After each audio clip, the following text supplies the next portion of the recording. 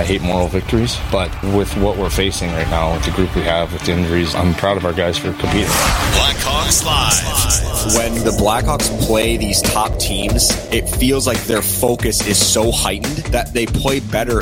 Charlie Roumeliotis. I think the difference, obviously, is the Blackhawks don't really have the talent. They're going to have to outwork a lot of teams and try to play tight defensive hockey.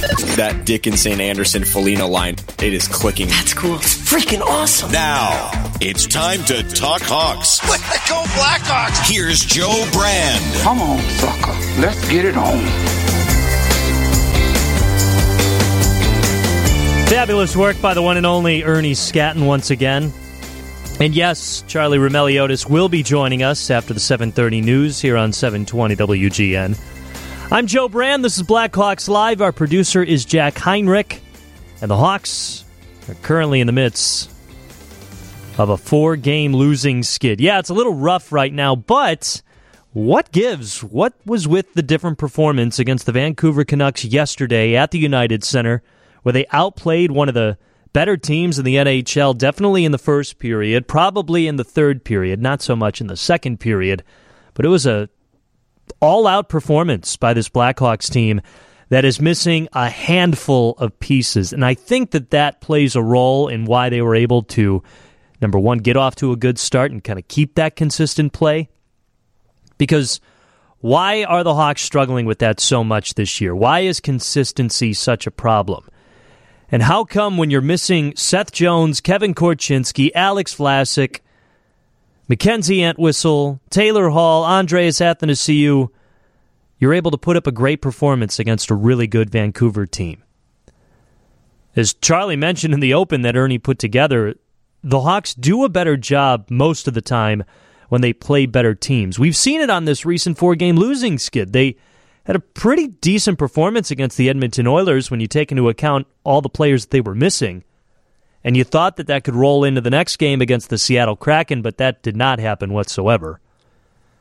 That might be the most critical loss of the year. But we're kind of past that now because of what the Hawks were able to do against Vancouver. They were able to utilize a vibrant United Center crowd, get off to a good start, make it a very close game, and nearly come away with the point had Connor Bedard gotten that tripping call that in real time it looked like he was pretty confident that a call should have been made. Later on, he said the right things in the Blackhawks dressing room as the 18-year-old just continues to do and say the right things. But the Hawks nearly got at least a point out of that game. Again, I think it's a couple of different things. When you miss so many players, I think it's a little easier to get back to the fundamentals and get back to the well-structured hockey that this team, for whatever reason, can't make it consistently.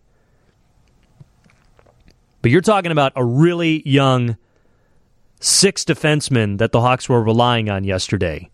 Because now Alex Vlasic is out of the picture, at least for the short term. It sounds like the Hawks are just being cautious with him. I mean, we've said multiple times on these airwaves that he has been the most consistent defenseman for the Hawks this year. So now they lose him after a game and a half. And you're relying on a lot of young guys. The Hawks had to go with 5 forwards on the power play, or at least the top power play unit. And it looked kind of good. Troy Murray was mentioning how different it is with 5 forwards. The Hawks did this a little bit last year, but I think that was more to just try and crack the code of this of a struggling power play. It wasn't so much because of the pieces the Hawks were dealing with.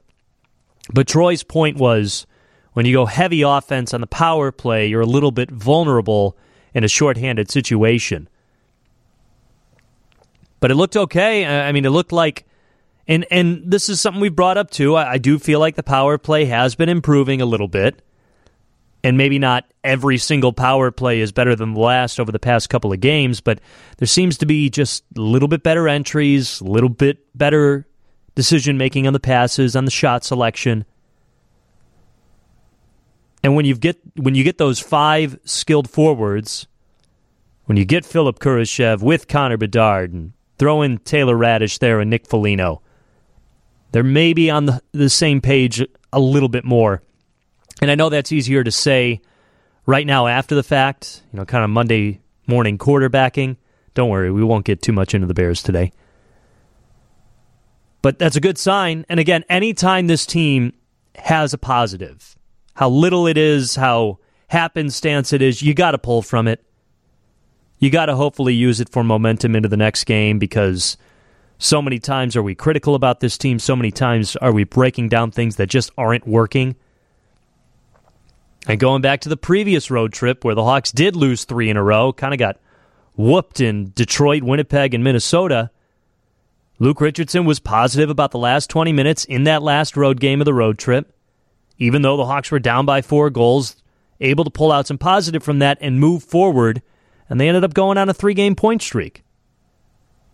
Now, it's still going to take a lot for that to continue, that trend, which the Hawks host Colorado tomorrow night. That's a real tough opponent. And let's face it, the Hawks are in no position to take a look at opponents and be like, oh, that's a winnable game, because it's just not the situation right now. But they still continue to have a little bit better of a performance against the better teams. And I don't know if that's an adrenaline rush. I don't know if that's just playing to your competition, but it was nice to see. I think that was one of the more fun games at the United Center all year long. Crowd was into it. Hawks were looking much better on the penalty kill. The crowd was getting into it because they were looking better on the penalty kill, creating a lot of chances, really limiting Vancouver. Now, you can maybe chalk that up to Vancouver playing the day before in Minnesota, coming off a shootout loss, having to travel over to Chicago, and maybe not getting off on the right foot. But the Hawks limited Vancouver to 0 shots on goal in 5-on-5 in the first period in yesterday's game. That's not all just happenstance. That's good, hardworking effort by this team. Now, it was a different story in the second period, but that's going to happen from Vancouver, who's number 1 in the league in terms of scoring, the best goal differential in the NHL, and they just shoot the puck a lot. They got a lot of different goal scorers, and Sam Lafferty's there now, and you all know how I feel about him, but just continues to win those hard-working battles, win those little 50-50 pucks, and sustain offensive pressure. That's why Vancouver's gotten off to such a good start. Not just Sam Lafferty, but just playing that full team game. Rick Tocchet really seems to know what he's got with that squad. And ironically, last year, it was a win against the Hawks. That was Rick Tocchet's debut as the head coach of the Vancouver Canucks. Remember all that drama with Bruce Boudreau and the entire crowd chanting, Bruce, there it is, and didn't want to see him leave? I'm sure they're pretty happy nowadays with the start that they've gotten off to. But some people might think that they're still a bit of a pretender. I think the rest of the regular season will clear the air on that a little bit more.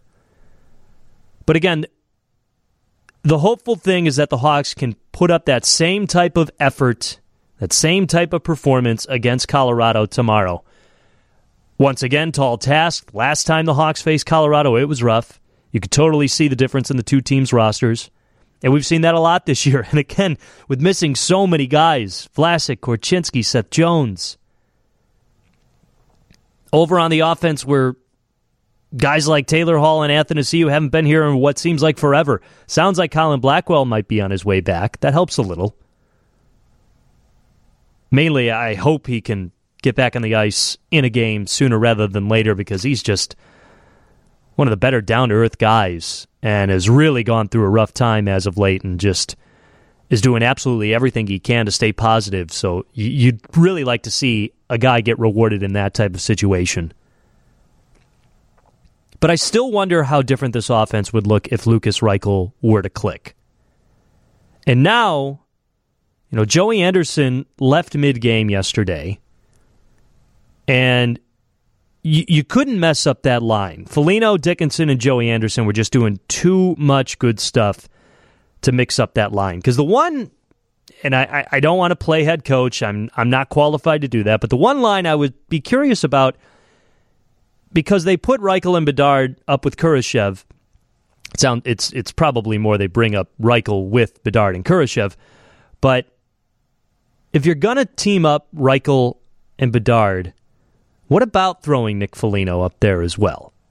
Because then you got the hardworking guy that can win the pucks and feed Bedard and Reichel, and then you've got probably the two most offensively skilled guys. I don't know, maybe because of this year, you might argue that that's Philip Kurashev more than Reichel. But what if you had those two offensively skilled guys with Nick Foligno? I'd be interested in seeing that. I'd also be interested in seeing Jason Dickinson getting moved up. But I know that creates some questioning because then you've got Dickinson and Bedard on the same line, and you want both those guys to take faceoffs. I would like to see Jason Dickinson on the power play, but again, we've been seeing some improvements for the power play. And I mean, think about it. These are the types of questions and decisions that Luke Richardson has to go with and go through each and every day. But I do appreciate how he rewards Lucas Reichel as much as he challenges him. As rough of a start as it's been for Lucas Reichel, as much as it seemed like he's really not hitting his confidence there, Luke Richardson gives him a lot of opportunities to get it back. And let's just pose this hypothetical really quick. What if it's not completely linear? What if it's not Lucas Reichel just figures it out and then everything takes off for him? And then the entire Hawks offense. It might be one of those things where it's going to be a little give and take, a little one step forward, two steps back. And is that what you want to see? No. Is that encouraging to see? No. But maybe that is what has to happen for Lucas Reichel to finally figure things out at some point this year. And I know you're all sick of me talking about what patience is needed for Arvid Soderblom, but maybe that's the same kind of situation for Lucas Reichel. Because the Hawks are in this situation right now, year 2 of a rebuild, you don't necessarily need to figure out everything right now to start winning games because wins and losses don't matter too much right now. I know it's a lot easier to build team camaraderie and it's a lot easier on the fans, but that is just the reality of a rebuild. I'm really interested in asking Charlie Roumeliotis a few of these questions. He's also got a Hawks cast coming up on NBC Sports Chicago. If you don't know what that is, stick around. We'll have him break that down a little bit. And we'll get into a few more things, too. What a move. What a play. What a gesture by the Hawks to send the entire team to Kevin Korchinski's father's funeral. Larry Korchinski tragically passed away. That's why Kevin Korchinski's been away from the team. His services were Friday after the game in Seattle on Thursday. The entire team went to Saskatoon, attended the funeral, and frankly, I think that played a role in Sunday's performance too. We'll get to that in a little bit. Blackhawks Live, 720 WGN. When you ask Jack Heinrich to do something, he'll do it. Last week I asked for Christmas bumps. What do we get? Who is this? The Crystals? Okay. Yeah, I knew it was old school. I just saw the title and picked it. I've got a Christmas playlist. I don't mean to compete with Steve Godsell of our sales department, who's got a uncommon Christmas playlist on Spotify. I feel the need to check it out. It's pretty good, but I've got my own, too. I mashed together a Christmas playlist along with just some other kind of party songs, but I'll have to add that one. So thank you for the song, Jack. Our producer is Jack Heinrich. I'm Joe Brand. Charlie Roumeliotis is going to join us after the 7:30 news here on Blackhawks Live. Kevin Korchinski's been away from the team for a little bit now, and until this past weekend, we weren't sure why. And unfortunately, the reason is he lost his father. Kevin Korchinski is 19 years old. He lost his father. The services were on Friday in Saskatoon. The team had a road trip in Edmonton last Tuesday, Seattle last Thursday. They spent the night in Seattle. They woke up Friday. They flew to Saskatoon and then flew back home. So the entire team was there to support Kevin Korchinski. Here's what Nick Foligno had to say about it. When a brother hurts, we all hurt, and we're playing hard for him tomorrow for sure. What helped you the most when you had to go through your mom's situation? Being with the guys. That's the hardest part, right? Is like you grieve And the only normalcy you really have is when you come in the room, right? And you're putting your skates on. Everything else outside the rink when that happens is not normal, right? You go home after a game, you're used to calling your mom or your dad, and you can't anymore, right? So those are the hard moments. And when you're at the rink, it's kind of where everything kind of falls back into place. So being here really helped me, and being around the guys, and having that camaraderie, having that brotherhood. And sometimes you realize how lucky you are to have that when you're going through such a hard time, especially as a young player or a young person. So you get picked up off the floor a lot of times by your teammates and guys that really care about you, and obviously your family, but they give you the strength to kind of keep moving forward. So I was very lucky to have that, and I have an incredible family, and that's we saw that in the love that we saw in that church yesterday with all of Kevin's family. We know he's well looked after in a lot of ways too, with the way the community surrounded his family. So we're going to help him get through this, and it doesn't make it any easier. And like I said, there's no right words, but being present and just showing him that he's cared about is most important. That's Blackhawks forward Nick Foligno. Nick Foligno lost his mother Janice when he was 21 years old and fresh into the league of the NHL back in 2009. Not only is Nick Foligno a great leader, just a typical role model, and brought into this Hawks dressing room for so many different reasons, but my goodness, is he a good reference for this type of situation. And I think, and I know that clip that we just played, I put it on my Twitter after it happened, after the Hawks practice. It was so well received on Twitter. I mean, it's not too often you get something 100% positive on Twitter these days, but rightly so for this situation. And it just seems like the perfect mindset for it, because no, hockey, sports aren't the most important thing in the world. But when they can be an escape, when they can help you kind of relieve the stress, the pressure from what is going on in real life, that's how you turn it into a positive. You don't use it to totally block out what's going on in your world, but you use it, as Troy Murray puts, as his happy place. And he's right. It's not like your mom and dad are there with you for every game, no matter what sport. And yeah, they might be there to support you, but they're not on the field. They're not on the ice. They're not on the court out there with you. And I feel like Kevin Korchinski can lean on Nick Foligno a lot during what he's going through, which only some of us can fathom how difficult that is. Charlie Roumeliotis joins us after the 7:30 news, and Steve Ruxton has it from the Northwestern Medicine Newsroom. It's the Most Wonderful Time of the Year by Andy something. Andy Williams. Thank you, Jack. It is the most wonderful time of the year and of the show. It's time for our guest. This is Blackhawks Live. You're listening to 720 WGN, and Charlie Roumeliotis of NBC Sports Chicago joins us on Blackhawks Live. Charlie, what's up, man? How are you? What's up? What an intro leading me into that song. That's beautiful. Yeah. We had a big board, and we had all these different songs, and it took us about an hour before the show to prep to figure out which one would describe you best, and that's the one we decided on. So I thank you for validating our whole process with that. That's unbelievable, the fact that you guys were thinking about me for that long. I think that's an hour way too long than you should have. Yeah, it's almost as long as the entire show that we have here. So let's get right to it. Charlie, what were you most impressed with the Blackhawks' performance yesterday against Vancouver? Yeah, I thought that was probably one of their best starts of the season. I mean, at one point they were out shooting Vancouver 12-1, and that was well into the first period. It was about 8 minutes left. So I thought that was great start. It was against a Vancouver team that's really good this year, and I know they were on the second of a back-to-back, and I think they went to a shootout against Minnesota the night prior. So when you're playing in back-to-back road games, I think that's when you want to capitalize. And the Blackhawks did that.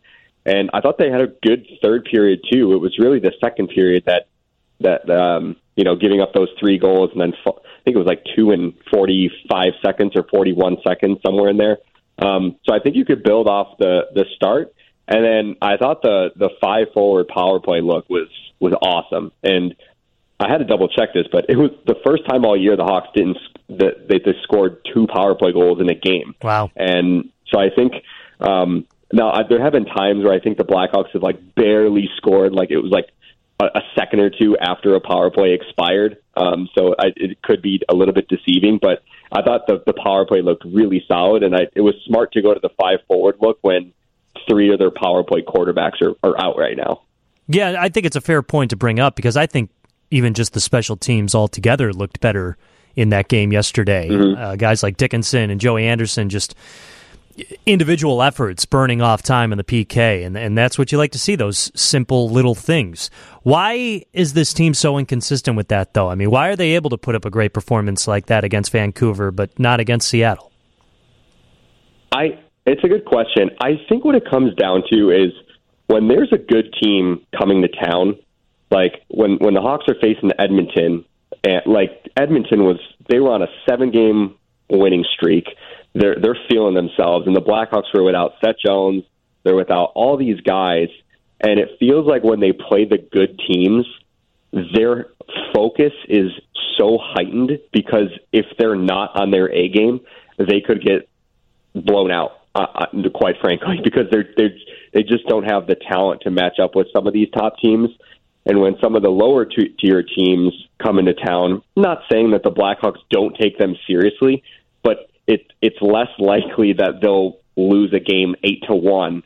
And ironically, those are the games that they have lost 7-1 or 8-1 because it was Arizona earlier in the year, it was Columbus earlier in the year, and then it was obviously Seattle. So it's very weird psychologically. I would love to. I think that's my assessment from an armchair psychologist point of view. Like I just think when the top tier teams come into town or they're facing a top team, it's like you better be on your A game because if not, like it could get out of hand very quickly. I feel like most psychologists sit in an armchair, so it would still work. It would still work for you, Charlie. You mentioned the 5 forwards on the power play. Obviously, that's just a temporary thing. But is it also just with so many guys that they're missing right now, going back to simplistic hockey? I mean, is that playing a role in that? Because everyone understands we're missing so many role guys like Korchinski, Seth Jones, not just on the power play, but with their overall game. Is it easier to play simple hockey when you're missing some of those important pieces?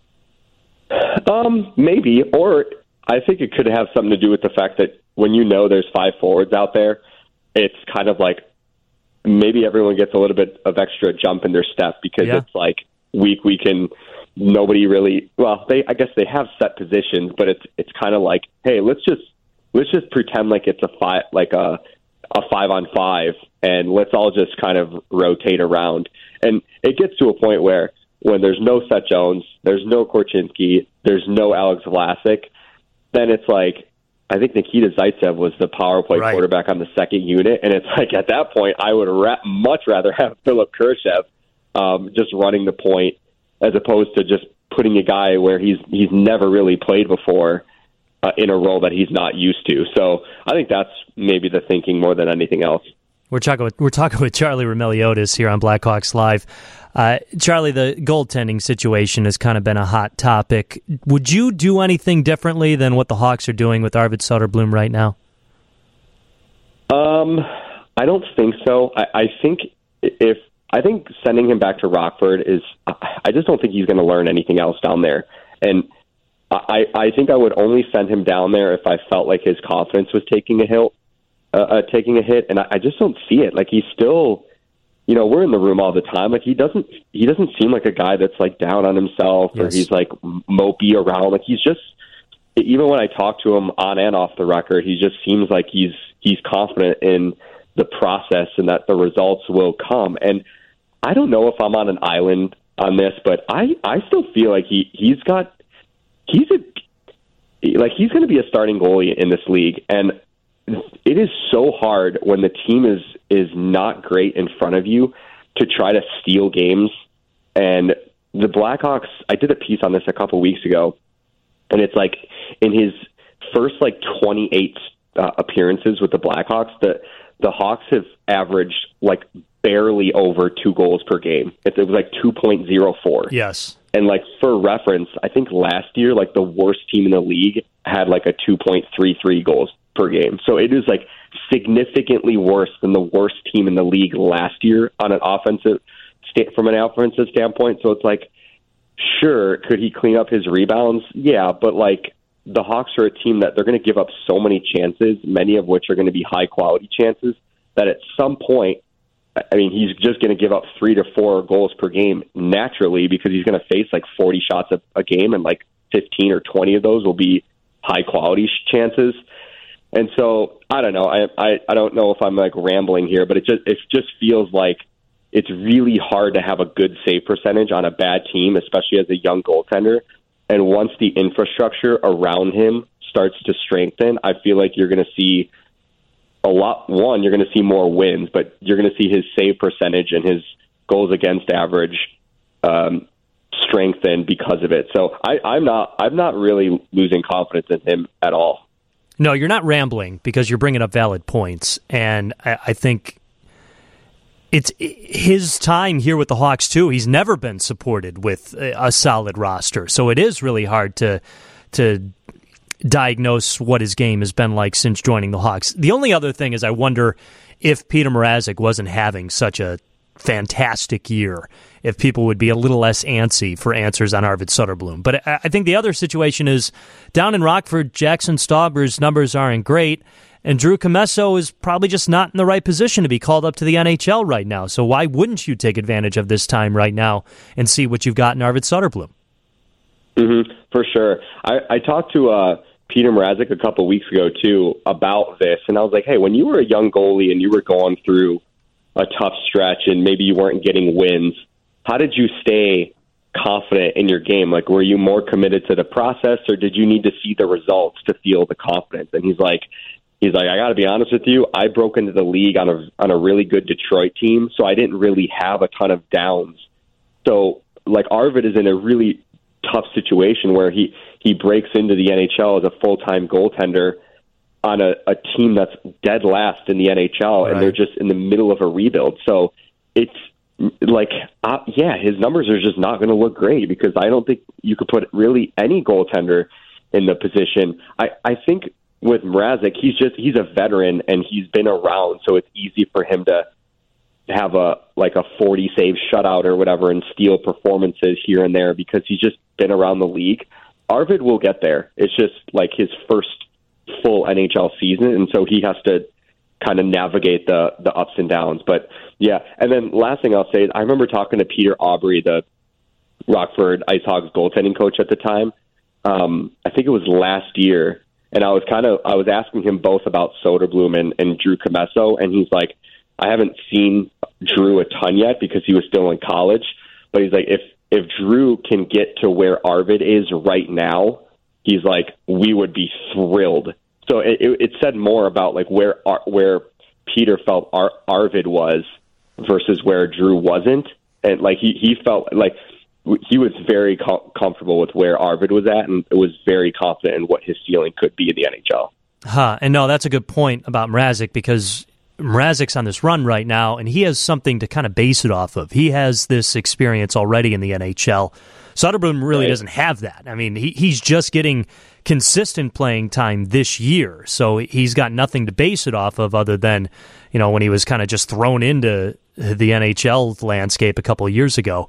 Kind of similar topic, but also different, but what's your latest assessment on Lukas Reichel?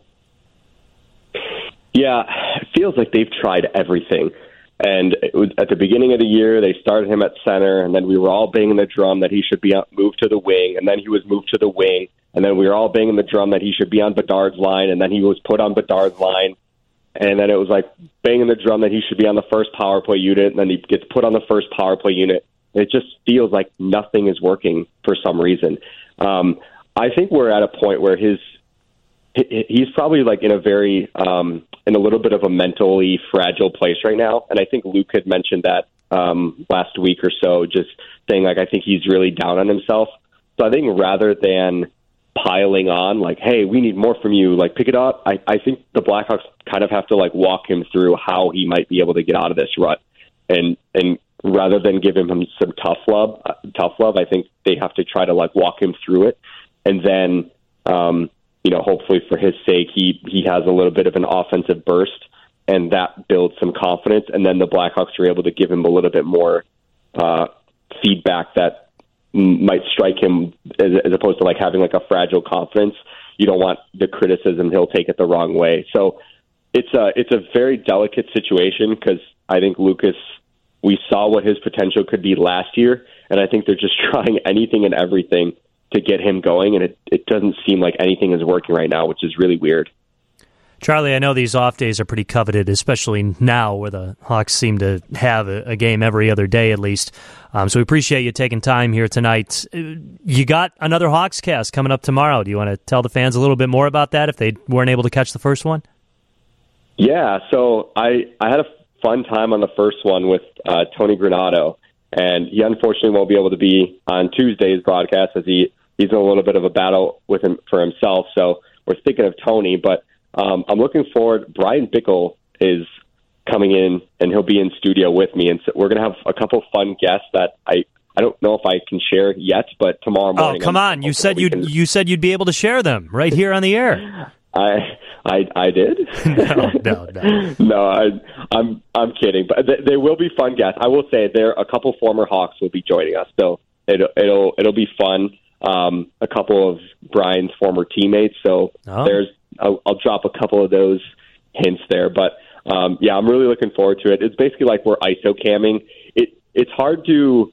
I recommend if you have a second TV or you can pull up something on your laptop to have it up there so you can watch the main feed on the broadcast, because it's more of like a second screen opportunity to kind of like what you can watch the real action and then on the side you're like, oh, we're isoing Connor Bedard. So hope you guys join us or whoever is able to watch, but it'll be a fun time.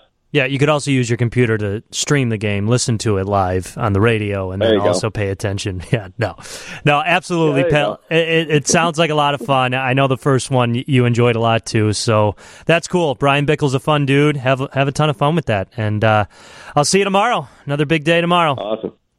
Thanks, Joe. Appreciate you having me. All right, likewise. That is Charlie Roumeliotis. He is on NBC Sports Chicago. He's doing the new Hawks cast. There will be another one tomorrow as the Hawks host Colorado, which, of course, you can catch right here on 720 WGN. One last break, and then we get Jack's last thoughts here on Blackhawks Live, 720 WGN. Jingle bell, jingle bell. Jingle Bell Rock. I don't know the artist, though.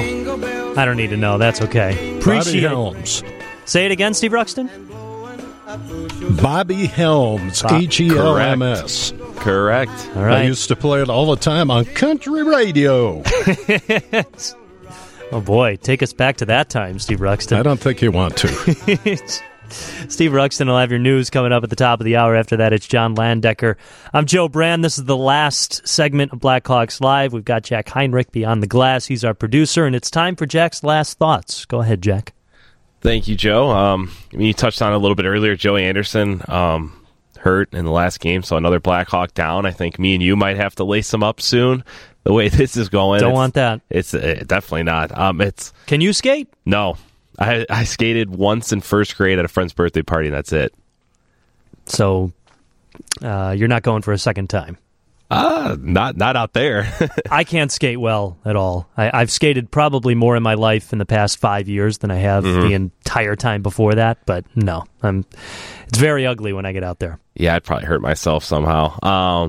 But, I mean, it's kind of crazy. It just seems like one after another, someone's getting hurt, and this team has already battled a lot. And, I mean, the expectations weren't super high, but you thought they'd be a little more competitive with a little more talent on the roster after what they did last year. But one way or another, a lot of guys have either gotten hurt or not with the team anymore, and it's not even the trade deadline. And I think we're starting to see that a little bit, and I understand the fans' frustration, but it's a lot of young guys getting some valuable time, and that's really what you're looking for in a rebuild is you're watching all these young guys like Bedard and Kurashev and Reichel and Soderblom and all to see if they're going to be a piece for the future. And unfortunately, that's kind of where you got to shift it more to the win-loss result. The Hawks were lucky they didn't lose Connor Murphy in yesterday's game, too. He took a shot off the knee, and he left, and it looked like he'd be gone, but he did come back. Takes a lot to knock Connor Murphy out of a game, but yeah, you felt for him.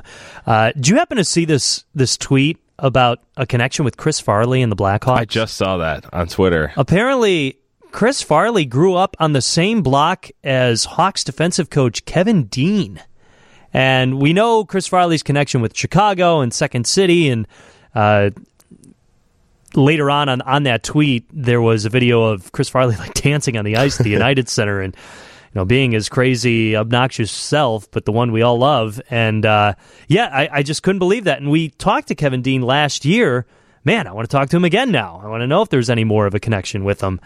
Dan Maraza on Twitter, 2 R's, 2 Z's, 3 A's, saying, the great Chris Farley passed away 26 years ago today. He has a fun connection to the NHL. Not only did Farley play hockey growing up, but a kid on his block in Madison, Wisconsin, went on to play in the NHL. Kevin Dean, who is now an assistant coach for the Blackhawks. He also played for the Hawks, too.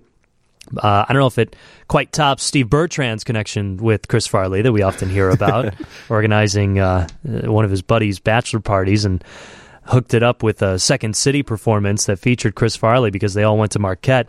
One other thing on the national stage, rough that Marc-Andre Fleury doesn't get to play in the game for Minnesota against Pittsburgh Penguins. Part of the schedule, I guess they said. But yeah, I mean, Minnesota's on a 3-game winning streak. They've won 7 of their last 9. Philip Gustafson's on a 3-game winning streak of his own, and he's only allowed 3 goals in his last 3 games, .969 save percentage, so you get it, but come on, John Hines. I think in the first... I saw on Twitter, because I think that game started at 6 our time, but they were chanting in Pittsburgh, we want Fleury in the first period. So how could you not? I mean, again, a guy that no matter where he goes, instantly becomes a fan favorite. Could be his last time in Pittsburgh. But yeah, that's a shame. You get it. I mean, if Minnesota goes to the playoffs, then okay, good on you, John Hines. Trying to win a game. Yeah. That's Jack Heinrich. I'm Joe Brand. Another big thanks to Charlie Romeliotis for jumping on as well. This has been Blackhawks Live. Hawks will host Colorado tomorrow night, 7:30. Puck drop, 7 o'clock pregame show right here on 720 WGN.